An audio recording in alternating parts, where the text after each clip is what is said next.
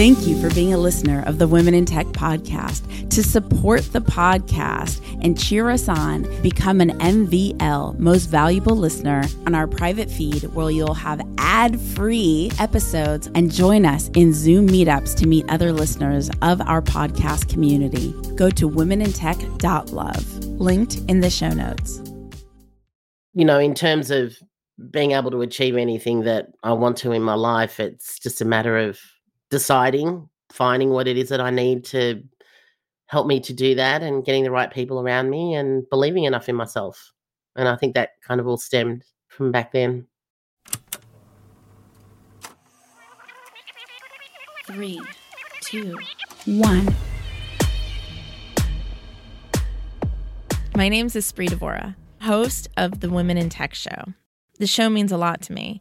The reason why I wanted to create the Women in Tech Show is I wanted to create a positive piece of content, something where people can listen and say, if she can do it, so can I. Hey, this is Adam Marks. I'm a tech founder, writer, and consultant, and I've been listening to the Women in Tech podcast for about 3.5 years now. Espree does a phenomenal job spotlighting female entrepreneurs from all over the world. And one thing I love about the show is listening to their stories and how they've built their companies and organizations. We should always be pushing for representation and equality every time we go into the boardroom, every time we look for co-founders, every time we look to hire employees for our companies. So, support representation and equality, support the Women in Tech podcast, follow me at AdamMarks13 on Twitter and on LinkedIn.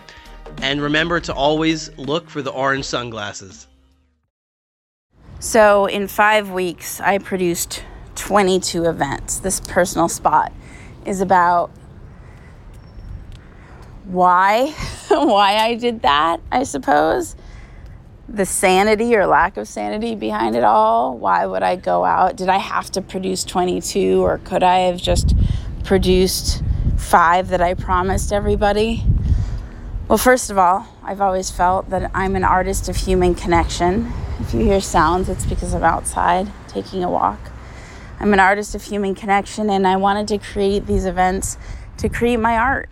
And I promised everybody 5, but I just found things that intrigued me creatively, and I wanted to create those for everybody. And so I did. And so I created 22 in the end, and it was amazing. And yes, by the very, very tail end, I seemed to survive all the way through. Very tail end, I did start to go into burnout mode. And now, after all these events, I'm like teetering to recover back from that burnout mode. But it was very exciting. And after, it made me reflect on because I did 22 events, there was close to no profit for me, and definitely no profit if you counted my time. So my time wasn't counted whatsoever. And I think about, why, people do things because they want to create wealth on the other side, right? Financial wealth. But isn't life just a collection of adventures and cool life experiences? And if I was able to create 22 really cool life experiences, enjoying the company of extraordinary people, isn't that in itself so wealthy? Because I could have easily made it quote unquote profitable had I not over delivered to the extent that I did. But it was so exciting. I would not do it over again. I would not meaning I would not do it over and do less. If I did it over again, I would do the same exact amount. It was extraordinary life experiences. So it just, I don't know, as long as we could pay for a roof over our head and have food in our mouth and luxuries that a lot of people around the world do not experience, just the bare foundations. Beyond that, what is life? One of the business people that I really respect and admire, he's, done extremely well for himself. And he says he no longer attains joy when he purchases anything. Nothing feels exciting anymore. And so there's all these different stages. My other friend once said, as he's on the come up, he once said, I want to enjoy the time that I can with my friends now, because maybe later as I'm more successful, I won't have the same amount of time. So right now my luxury is time. Just everything in our world is all a perspective shift. And it's all kind of prioritizing just what matters to us. And instead of chasing, and never being, never enjoying, it's like we end up there, wherever there is, and then we're like, now what? And then it's just this like emptiness. So on and on I go as I take this walk, having missed my exercise class by a few minutes. But yeah, that's my musings for the morning. Enjoy the next episode.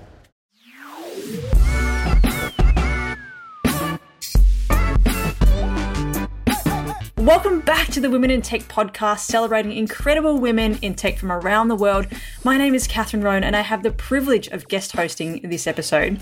And with me today is the incredible Ludwina from Melbourne, Australia. Welcome, Ludwina.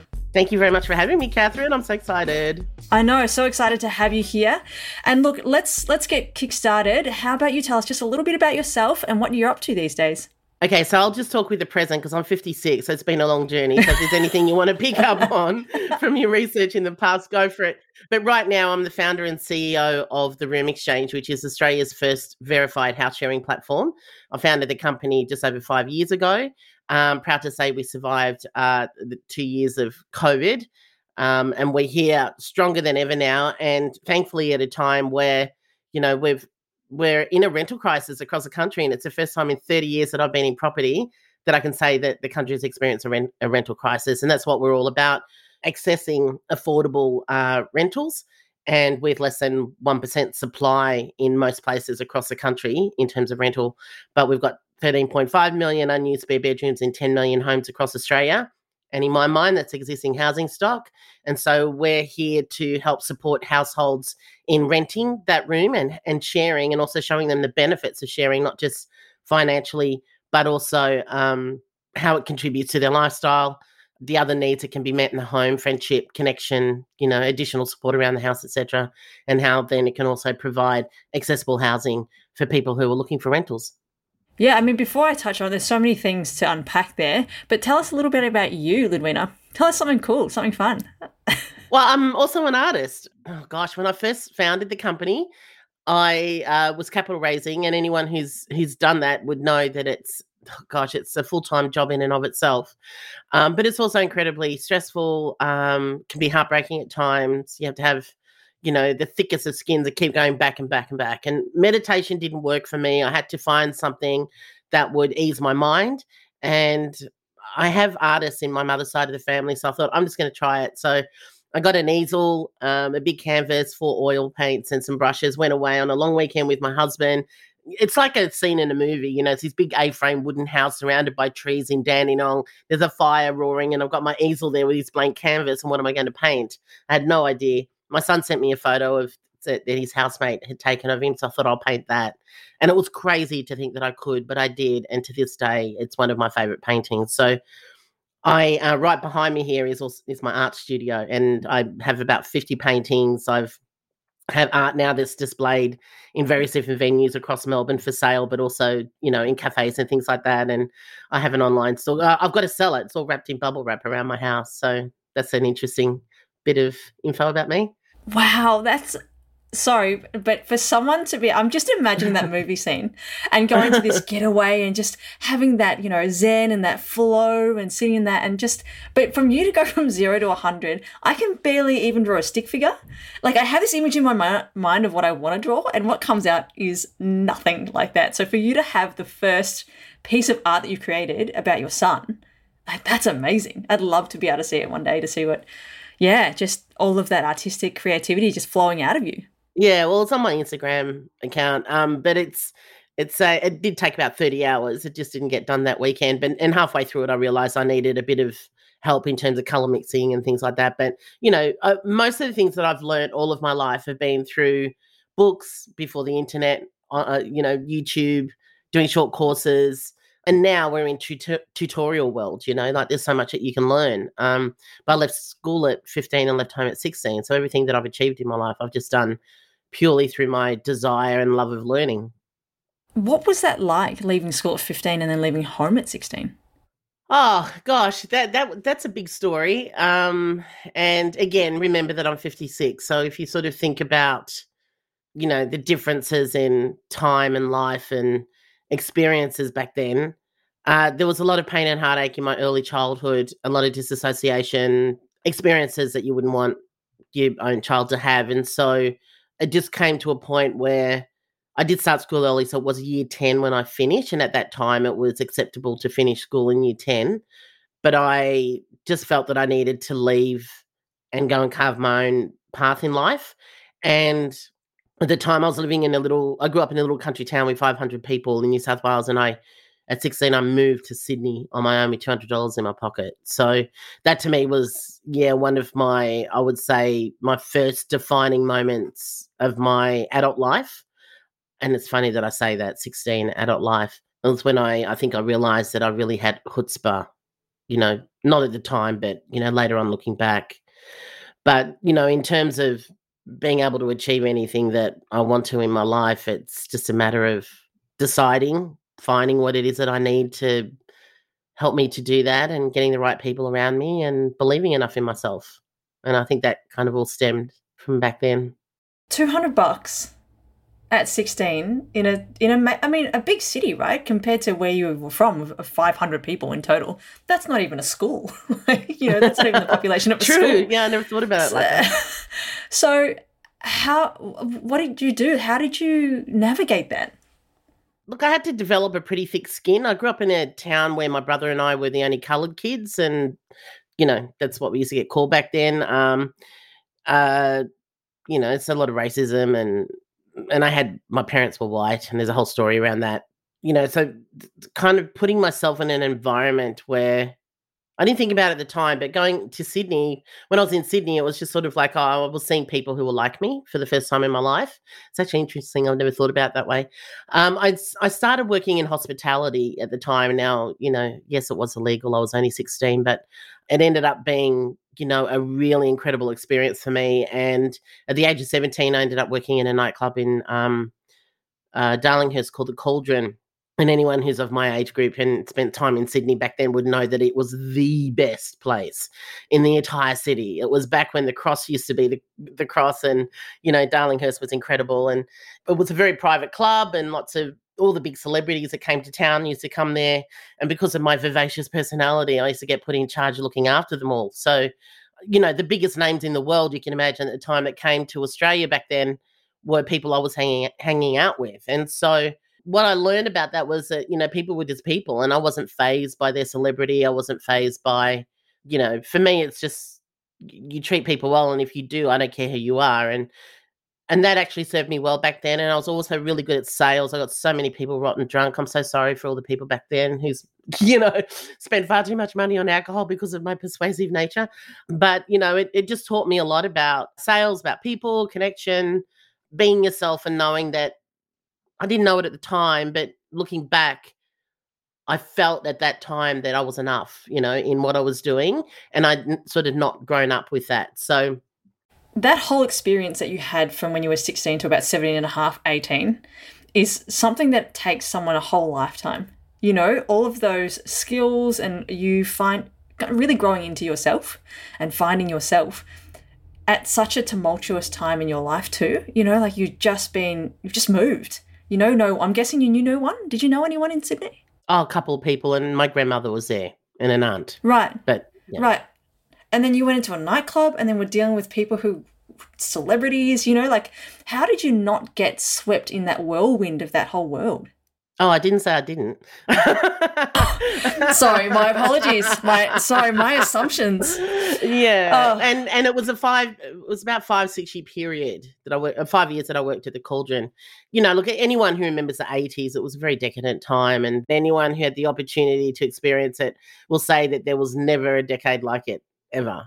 And I'm sure that my parents' generation had said that the 60s was probably like that, etc. But I'm the kind of person, I guess, who's sort of always known my limits.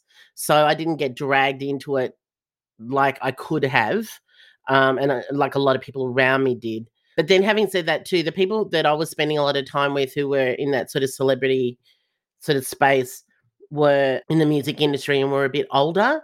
So they'd sort of gone through that craziness of, in their youth, and they were sort of, a bit more stable and balanced around that. I spent a year in New York when I was 19 with some of the people that I'd met in Australia.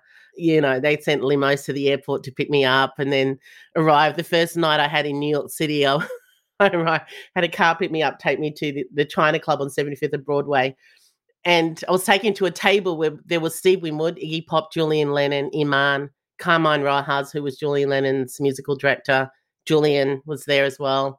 And it was like this, 19-year-old kid from Australia. So it sort of gives you an idea of the level of people I was spending time with. Okay, so 15 leaves school, 16 leaves home, 17 decides to go to Sydney and is working at the Cauldron. But within that 5-year span, 19 gets sent to New York. Well, I went there, yeah. It gets picked up by a limo, which I don't think I've ever been in a limo. So I'm like 30-something and I'm still waiting for that moment. That's such a wild ride, and for you to, I don't know how you do this. And I wish I knew how to share this with when I was teaching with my students, where it's kind of like the finding yourself, especially at that age, and not losing yourself at the same time, getting swept up in all of the craziness and the hoo-ha that's happening around you. Like, how did you, quote unquote, know your limits when it came to that sort of stuff, and not, where not to go to and not get sucked in there? Look, I guess I just liked life too much. I did see a lot of people really fall away. Some people die, wasting their life. There was a lot of that was going on around that time. I don't know. I've always had this innate sense of survival, I think. Part of it was born into domestic violence as well. So I think anyone who's kind of, had that as an early part in life, it's kind of instinctive things that you develop and become when you've had to constantly defend yourself and defend how you look, and and you stand out like a sore thumb, but you're not sort of really understanding. Like there's things I think that just develop within you that just give you this ability.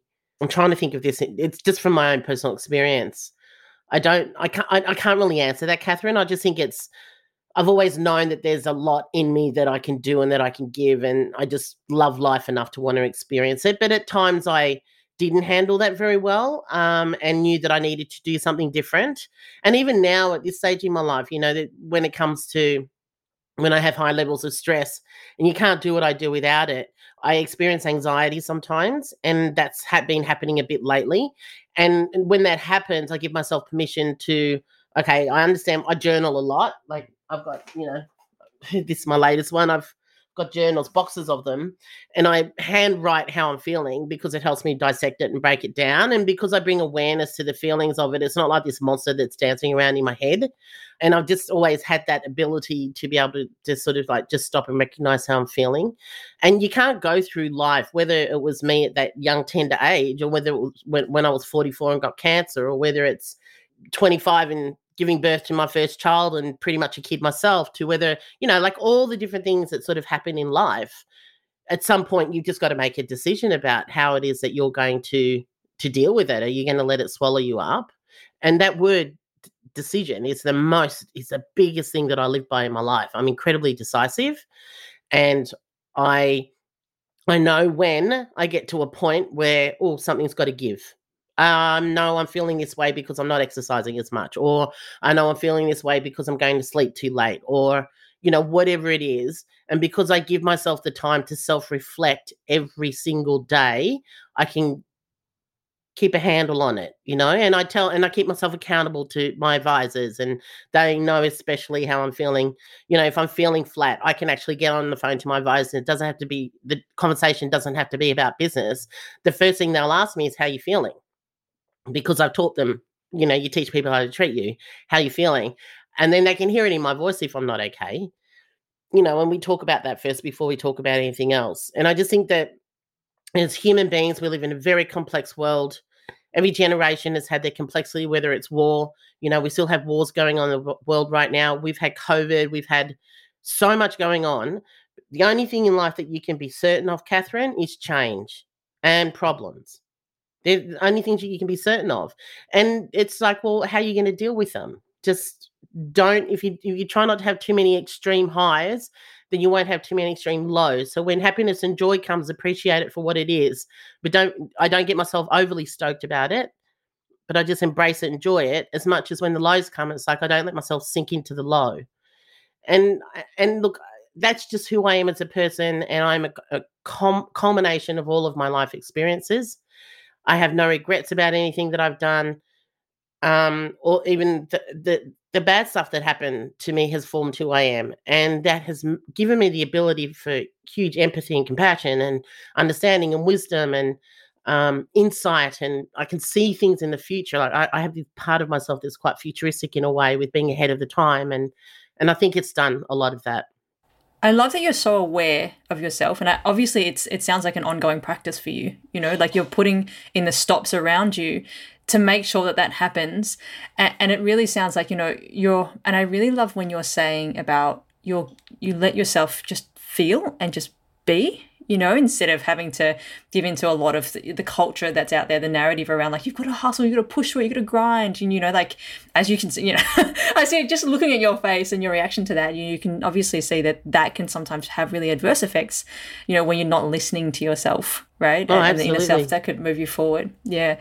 So many things. It's so funny because if I didn't have video on, right, Lidwina, and I just listened to these experiences that you had for the first, 5-6 years of your life, I would imagine you're covered in tattoos, like a real awesome music groupie, like all of these things. And sitting right in front of me is this, incredibly professional woman who's so empathetic, and I'm just like, what? Like, what's going on here?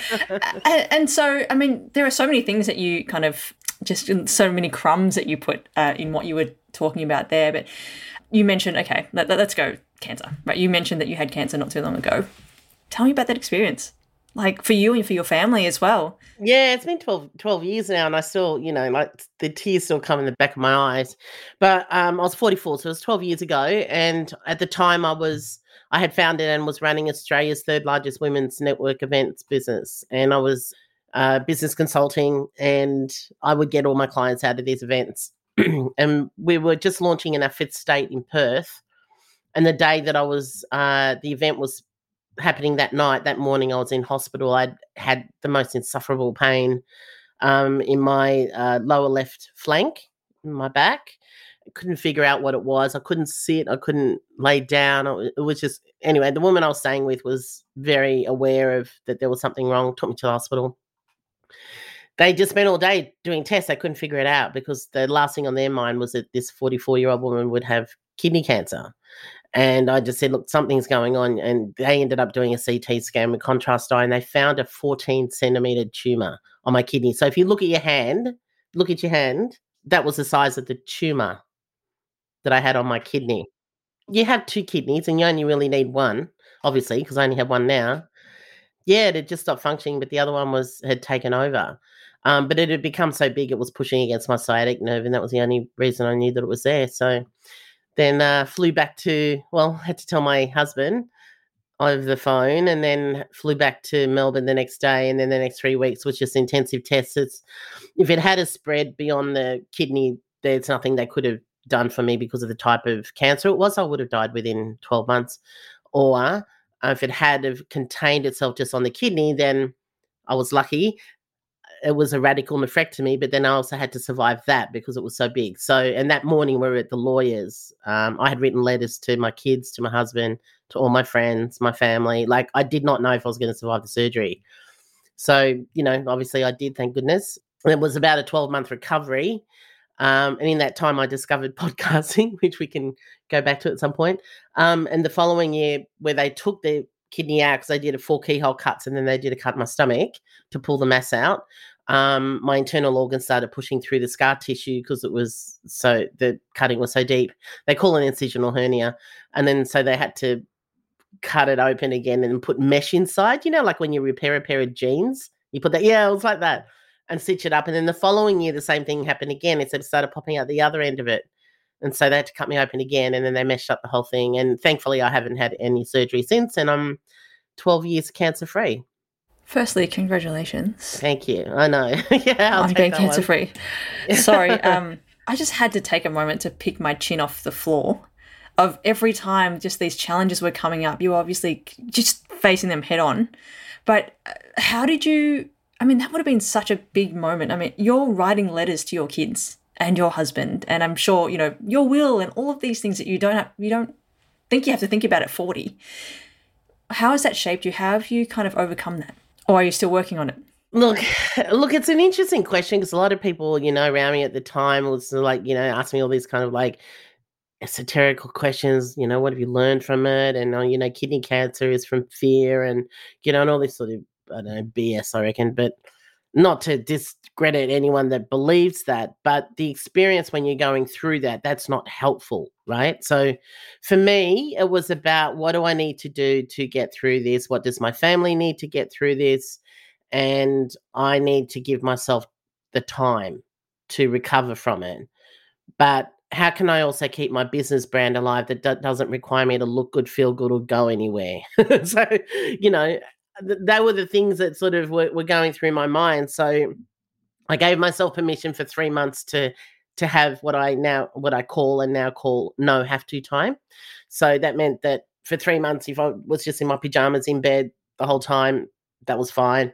My friend knew that on this particular date, a week before that date, they needed to make sure that I was getting, you know, I started getting me up and dressed and whatever it is, but check on me as they were through that time. But on this particular date, I had them take me out for lunch. So that date was my cutoff date for the no have to time. That's how long the doctor said that I needed. And then from there, I started to do some things to get my mind back on, and that's when I started podcasting. So that was in 2010, and that was kind of the beginning of my tech career, I guess. So one thing that cancer gave me was technology, and it was really interesting that because before that I had, and we've sort of skipped a few years before that, but I had a TV and video production company when I first started, I guess, entrepreneurial career in my late 20s, and that was back in the analog days. And so when I thought, I've done TV and I've done video, and that question that I said, what can I do that doesn't require me to look good, feel good, or go anywhere? And so I couldn't do networking events, obviously. And that's how my business brand was staying alive. And I thought, well, I could probably still coach and advise over the phone. Or what about try podcasting? That's just audio. That answers all those 3 questions. And I thought I should be able to pick that up pretty easily. So I just did a whole lot of study and found a producer in the US who helped me with the production side of it. And the next thing you know, I had this radio, I called it a radio program, and I had to teach people how to download a podcast on iTunes. I hit number 1 like 3 times, new and noteworthy. Like, it was just crazy. And then I ended up producing the podcast masterclass. And this whole thing just kind of, it just took me into a different trajectory. So, you know, while I was recovering, I was still using the time because I had to keep my head, for me, learning and challenging myself is always really important. So podcasting happened, and after the second surgery, I wrote a book called It's That Easy Online Marketing 3.0. And after the third surgery, the following year, the day that I was having my third surgery, the book was being released in print and digital worldwide. So it was a crazy time. Like, it was, you know, there was all this awful stuff going on, but in amongst it all, I was, you know, learning and discovering new things as well. So I don't know if that answered your question. I can't remember what it is now. I'm sorry. No, sorry. I just want to say as minimal as possible to just get you keep going, because I'm like, she's going to come up with another really cool story that we just didn't anticipate, and it was definitely one of them. Did not realize that you were dropping that book at the same time on the day of your surgery. Like, that's unreal. And you were saying that this was kind of the start of your tech trajectory. I'm guessing you had a few ventures before the Room Exchange. Oh, yeah, absolutely. Yeah, I've been at this for 28 years. I've never had a day job, actually. I've worked in hospitality and then just started working for myself. So, sorry, I had a day job for 3 weeks once. That's all it lasted. I couldn't do it. I'm guessing you found out that you were just not employable. Yes, that's it. That's how I describe myself. Certainly not employable at all. So talk to me about the Room Exchange. Like, you were talking about, you know, I guess at the moment real estate in Australia, and I'm guessing around the world, we're in a bit of dire straits and, you know, going through COVID and that sort of stuff too. What gave you the idea to want to start such a unique kind of house sharing, you know, method? Yeah, well, you will find that most people who traditionally have the entrepreneurial streak, and I say that because I think the word's been bastardized a lot now. I think when you really, words and language change over time, particularly when they become overused. When you have an idea or a thought, generally, in my experience, it has come from a problem that I've solved myself, something that I'm doing myself that somebody else has brought awareness around, that I wasn't aware that I was doing something so differently or so well. Or I hear 3 times or more that something that I'm doing is a good idea. So they're my kind of like ways that I do it. This particular time was when my eldest son, who's now 30, he was about 22 at the time, when he first left home, I saw his empty room as wasted space. It wasn't like I was in a hurry to fill it, but I cried for a year, as most mothers do when their first kid leaves home. Then it was like, what can I do with this? And I did what a lot of people do, and I listed on Airbnb for a year, which was great. I had a lot of fun, but I didn't like the 4 hours it took to get the entire house hotel ready for $50 a night. It just didn't fly with me. But I love the experience of having random people come into my home and the energy it brought and the excitement. And I've been married, literally just celebrated. We celebrated our 30th wedding anniversary. So congratulations! Thank you. Yeah, I'll take that. Yeah, it was a wonderful time too. We had a really great time. But the conversations become routine and regular. So when you have somebody else that comes into your space, it actually creates a different energy, right? You know that you're probably a house share at the moment yourself, and I love that. But I wanted that to sort of be something that was maintained a bit more. So anyway, we stopped doing that, and then my daughter had a friend who was traveling, needed somewhere to stay. My husband was renovating our rental property and needed some help with painting and just sort of cleaning up the mess. So this guy came and stayed with us, and on the weekends he helped Harry, and then we fed and housed him, and that started. And then he left after a few weeks, and somebody else was traveling, and Tiana said, can my friend come and stay? And I was like, yeah, that's fine. And then stayed for a few weeks, and then needed to stay a bit longer. And I said, well, look, you can stay if you help us out a couple of hours a day around the house, we'll feed and house you. And this just kept going on and on and on. And then anyway, my friend started saying, great idea, where can I find someone? Heard that 3 times. And it's like these antennas start growing out of my head. It's like, something's here. And then I talked to my husband about it, and Harry said, I think that we could turn this into a global platform. And I said, yeah, I think we can too. And he said, good, you should do it. And I went, okay, because I'm the techie in the family. And yeah, and so that was really how it initially, the idea began. And then what it started as and where it is now is quite different, but still the same, if that makes sense. And I believe that we came at the right time. We started at the right time to learn what we needed to learn and to make the mistakes we needed to make. And for me to grow into this very complex role, I've never had a role like this before. So that now with the real levels of complexity that is happening in this space around the country, I now have the confidence and the gall to go to government, for example, and say, hey, you guys need to, we've got the solution to your problem. You need to, partner with us so we can help solve this housing crisis in the country. And, as much as yesterday, I was talking to 2 politicians, and, it's happening all over the place, as well as companies that we're wanting to partner with. And, it's just fascinating what's happening right now. But literally that's how it started.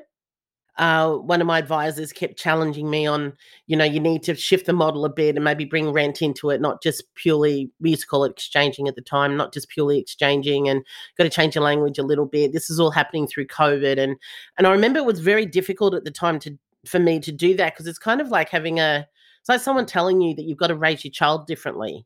You've got this idea of what your values and beliefs around your child, and then somebody else comes along and says, no, you have to do it differently. Or maybe the child tells you, no, I need it to be different, or whatever the circumstance is. And it's like, no, this is what it's supposed to be. And I remember having this internal fight with myself about it, and this internal fight with Craig about it. And then when I finally let it go and I went, okay, you're right. How do we then do this so I still have the same passion and vision around it? Because I'm still the one that has to drive it, right? And then when that moment hit and I did let it go, then it was able to form it literally, it was like it formed itself the story, the new language, the new brand, rent or rent offset, all of these things, household, housemate, it all started to form its own brand in my mind so easily. It just flowed. And then it was just like, yes, this is what it's supposed to be. And it's just, our technology is world class. My CTO has worked in at the Defence Force for many years. So our data's zipped up. It's really tight. The brand is strong, the reputation in the marketplace is strong, where, industry leaders and government people are hearing about us. People are coming to me now and saying, hey, I've heard about you. How can you help us? And so it's really exciting. So we're on the cusp right now of flying, and it's been hard. It's been really, really hard, but, push through, and here we are. I mean, congratulations on the success, and I guess everybody working together. It sounds like your advisors are really have your back. Have the chutzpah to actually to see what it's the future and kind of help guide you there, and also the patience to have you be ready to just let go and go. Okay, right, it's my decision. And this is the time. This is, now is the time. It's really interesting the way that it kind of first came about, because I guess for me personally, it's really surprising. I've only ever grown up with, house sharing and stuff like that, and through rent, right? Like through monetary value, monetary exchange for a space or whatever. Are you surprised at how much people really took to the concept of, actually, no, I can trade it for some hours of housework, or, can you look after my kids while I'm going out, that sort of thing? Like, are you surprised, or did you kind of, in retrospect, you're like, that makes sense? No, I'm not surprised, because it's not really a brand new concept. It's been happening for years in various different ways, centuries even. And really, it's just, I guess, for want of a better word, it's a modern day version of a border. So we're not talking about single people who are coming together to rent a house as flatmates together, right? That's not our market, although there's a lot of people from that market who are coming over to ours now. We're talking about an individual going into sharing a home in an established household that's owned by the people that are in it generally. Sometimes it's rented, but so, for example, my husband and I, our youngest has left home, so now we've got all the space, and we've got no kids at home, all the space here. And right now I'm wanting to find a woman in her 50s that can come and share our space with us, because they're a very big market of a demographic of women at the moment. They're really struggling, and I want to do some media stories around how easy it would be to help them, post divorce and things like that. And I've got a master suite. We've got 2 master rooms in this house. I've got a master suite with an ensuite. It's fully furnished, walk-in robe. There's another living room upstairs. There's heaps of space in this house, and the rent, including bills, would be $250 a week. If they help me sell a bunch of secondhand stuff online for 2 hours a week, I'll knock $50 a week off, and then it's only $200 a week, right? So that's called the rent offset. So you can offset part or all of the rent. It's completely up to what the household needs are, but also what the housemate is willing to do. There are some people who we sort of talk about $25, $30 an hour, just sort of depending on what it is that you're doing. We think that's pretty reasonable. It's generally gardening, doing additional cooking, additional cleaning on top of what you would normally do as a housemate. So it's not, you live here and do nothing and then you offset, all of the rent. It's like you still got to clean your own bathroom and cook your share of the meals and things like that. But this is above and beyond. So it might be pick up the kids after school and look after them for an hour Monday to Friday, which is very difficult for a lot of mothers to get that kind of care. Mothers and fathers, sorry. Could be, I've got a vegetable garden out the back, but I don't have green thumbs. So somebody wanted to come and spend a couple of hours a week just even establishing that garden for me, I would take that as an offset. Doing my laundry, on Saturday, do a 4-hour clean, and so I don't have to do any of it at all. It just depends on what you need. As long as it's non-professional skill or non-licensed. So if somebody wanted to help me with, say, maybe some emailing or with some social media, would be fine, but they couldn't advise me on my accounting or legal. Or, if they wanted to help me sell my artwork or do some pamphlet deliveries for the business, or just things like that are non-skilled and non-professional. No, it's not non-professionally skilled is what I'm trying to say.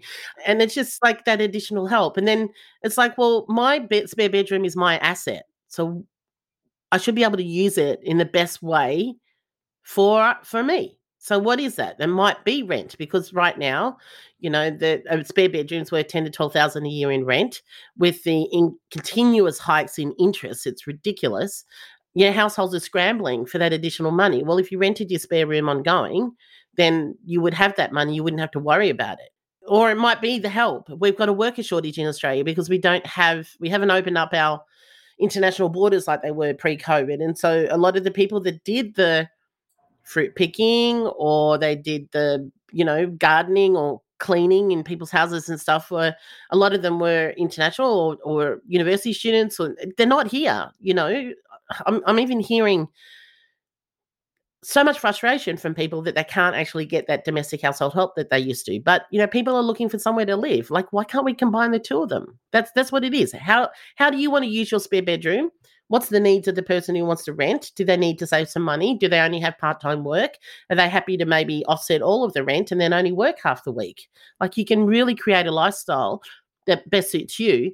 And then also know that you're contributing to a household as well. And the beautiful thing about it, and I just want to make a point just in case we don't get the opportunity to, every single one of our registered users has to have a digital ID by Australia Post.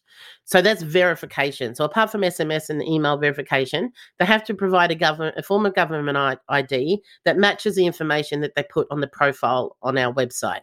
Now, sorry for the geek talk here, but it's integrated via an API, which means that you click the verification button, a window pops up, it says, welcome to Digital ID by Australia Post in partnership with the Room Exchange. And so you can see that. And then you choose whether you want a driver's license or passport or Medicare card or whatever it is. That your name and your date of birth has got to match what you've put on our profile. If it doesn't, you can't get verified, so you can't connect with anyone. That keeps our community safe. That's a mandatory requirement. It's not a nice to have. There's no other house sharing platform that has it as a mandatory, and we cover the cost of that. The second thing is that the profiles make it easy for you to find compatibility. Now, we want you to feel like you're coming home to a friend, not a stranger. And our profiles, by the time you've read through them, you go, oh, yeah, I could be really good friends with that person. And it's funny, a lot of people say it's like a dating site for housemates, just finding that sort of match that's there. And then the third thing is that you can choose whether you want to have a traditional rental model or a rent offset model. Both the household and housemates can select that. And then you just go through, once your profile's 100% complete, you can go and do a connect request with someone. And if they like your profile and they think you're compatible, they'll accept it. And then you can message with our inbuilt messenger on the platform. At this point, still nobody knows, your personal information. None of your personal information is shown to the public. You can choose your preferred name, whatever photos you want, and the rest are just multiple choice questions. So it keeps everyone safe, but it's enough for you to make that decision about whether they're right for you or not. And then you can choose, okay, well, let's meet at a cafe, or we'll do a FaceTime, or however it is that you want to connect. And then you can go on from there. And so you can do that completely on your own, or we've also got a matching service. So if the household would like us to do the work for them and go through a recruiting and interviewing process, because not always is there going to be somebody in your area that's going to be ideal for your household, we can recruit them and then interview them. And then we find the right person who, we interview them and go, yeah, I think this will be right. And then we do 3-way video interview. Do we help facilitate that conversation?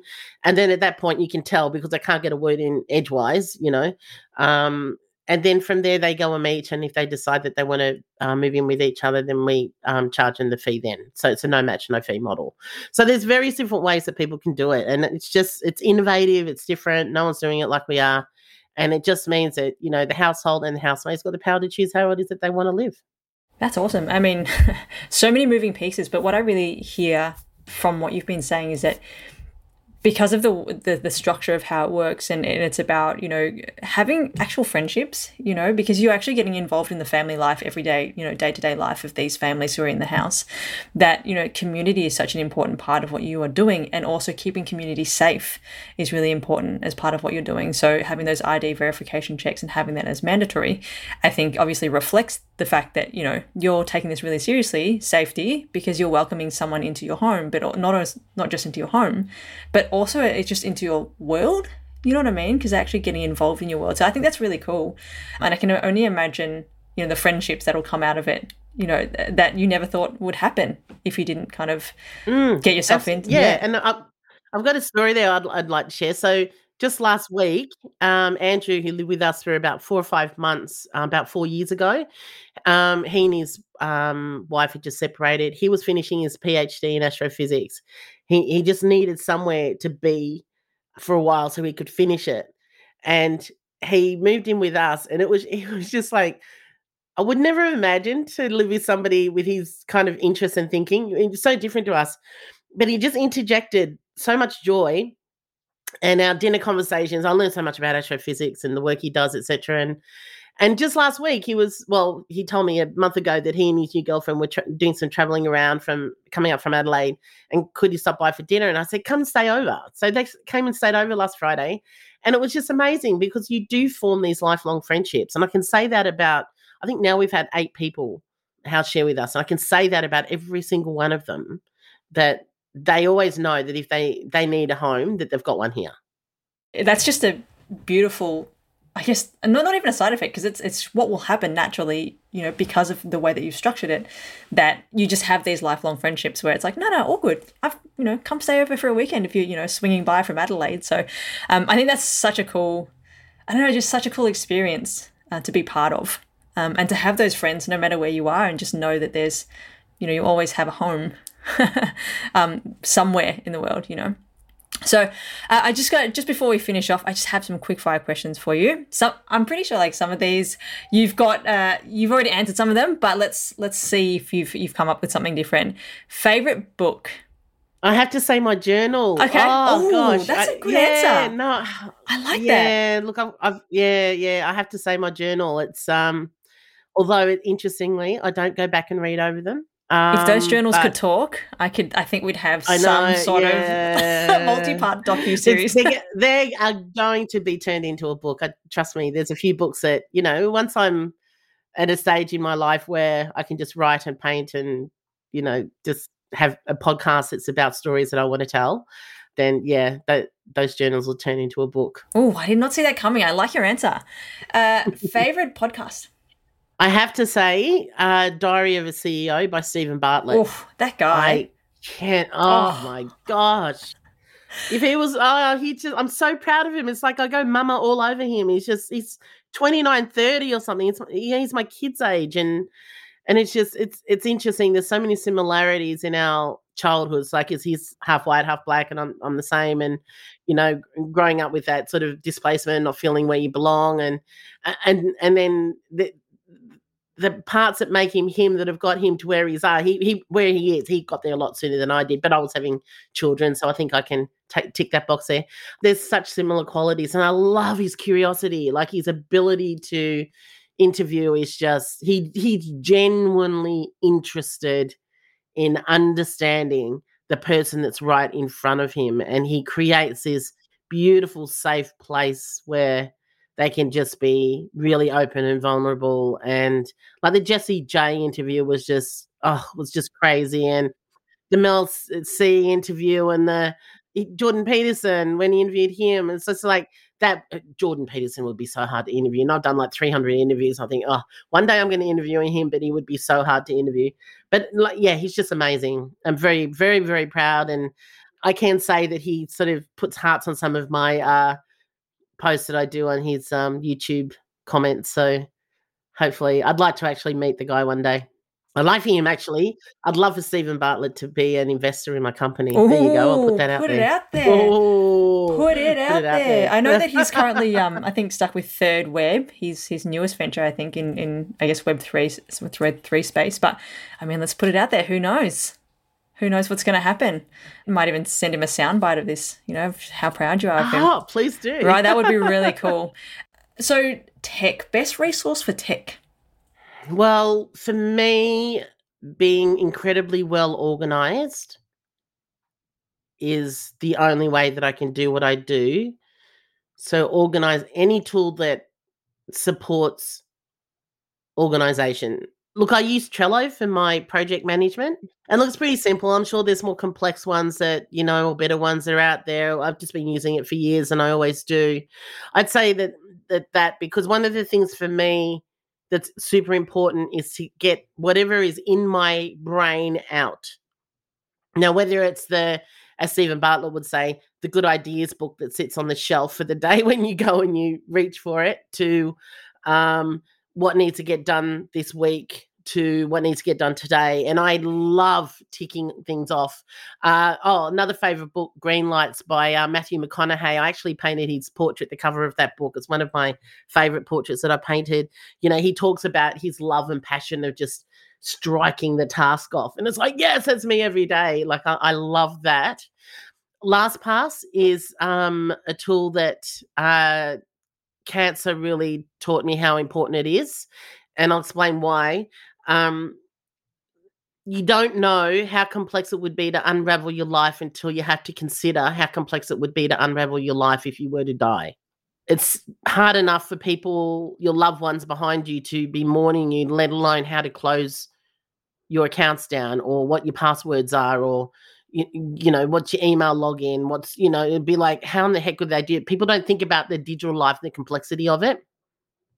And so my lawyers have my master password for LastPass in my will. Yeah, and my key advisor and my husband and both my kids have also got that master password. So all they've got to do is just log into LastPass and then put that in, and they can unravel my entire life, digital life. And it also means that every single password that I use is encrypted, which has meant that I haven't been hacked yet. Let's hope that never happens. But you do what it is that you can within the resources that are available to you. And in terms of, you know, tech tools, that's incredibly important. And so when I work a lot with remote teams, and they have to set up their own LastPass account for the Room Exchange and do the same thing, like just make sure that that is not written down anywhere, not kept on their phone or anywhere else. It's just a master password that I have access to, that login as well, so I can close that down if I need to.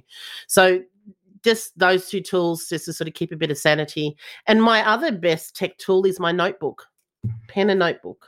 There is something about the analog that we forget about when we're in tech.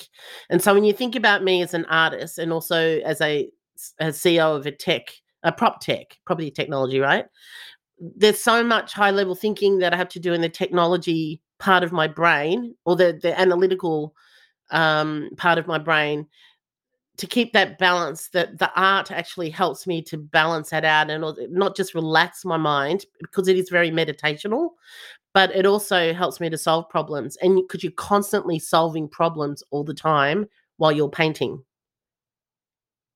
And art is mathematical, particularly when you're doing portraits. It's all everything's about composition, so it's all mathematically based. So in and of itself, it's actually quite using the same skills that you do for technology, but in a much more creative and more of an open, more of a flow, a freedom. There's a freedom to it, but it is actually similar. But when you're writing and when you're doing something with your hands, when you're creating, it's using a different part of your brain, really exercises that muscle. I think that helps me to be better at the tech side as well. And regardless of whether we're in tech or not, everything is about people and about creativity. The more that we can better understand ourselves and understand the people and care about the people that we're with, and the more that we can create, the better we can be, I believe, across the board as a leader. All right, well, just before I let you go, what can we do to support you? Oh, thank you so much. Well, look, at the very least, if you can go to theroomexchange.com, so it's letter X, no E on it, theroomexchange.com, and just register, like even just for our newsletter updates, there is a strip across the middle of all pages where you can just do that. Or if you're ready to sign up, if you've got a room in your house and you're thinking, yes, I've been wanting to do something with that, then register as a household and go through the process. You can also book a call with us. There's links in the footer of the website if you want to know more, and there's so much information in the blog. If you're a person who's looking for affordable and accessible rental and you're really struggling with that at the moment, we have a lot of households right across the country. Anyone who's listening who's from outside of Australia, we have registrations in 45 countries, so we are looking to expand internationally as well. So if we have any ambassadors from overseas markets, and as well as ambassadors across Australia, I have a number of women at the moment who in their 50s actually, who are, volunteering just to help out, to connect us with other, organizations. If you've got a podcast you want me to speak on, or, on any topic that you'd like to as a woman in tech, or just as the Room Exchange in general, happy to write. I'm a regular writer for the Real Estate Conversation. There's a bunch of different things that, I can do to contribute back to you, as well as, cross promotions, collaborations, things like that. I'm open to anything like that. But if you just connect with me on LinkedIn, it's easy enough, and we can go from there. Awesome. You actually did answer my last question, which is how can we connect with you? So on LinkedIn sounds like the perfect spot. Well, look, thank you so much, everyone, and Ludwina for hanging out with us today on the Women in Tech podcast. To connect and collaborate with more incredible women from all around the world, remember to go to womenintechvip.com. That's womenintechvip.com. And of course, say hello to us on our socials at Women in Tech Show on Twitter, Instagram, and on Facebook. Once again, thank you so much for your time, Ludwina. It's been such an incredible conversation and a wild ride. I think a lot of what we didn't even think that we were going to talk about. And thank you to everyone who's listening. Until next time, stay safe, be rad. Bye. Hi, I'm Ludwina Dordovik, the CEO and founder of The Room Exchange, Australia's first verified house sharing platform. I'm based in Melbourne, Australia, and you are listening to Women in Tech. The Women in Tech podcast is hosted and produced by me, Espree Devora, with help from Janice Geronimo. Edited by Corey Jennings. Production and voiceover by Adam Carroll. And music from Jay Huffman Live and Epidemic Sound. The Women in Tech podcast is a wearetech.fm production. Thank you for being a listener of the Women in Tech podcast. To support the podcast and cheer us on, become an MVL, Most Valuable Listener, go to womenintech.love, linked in the show notes.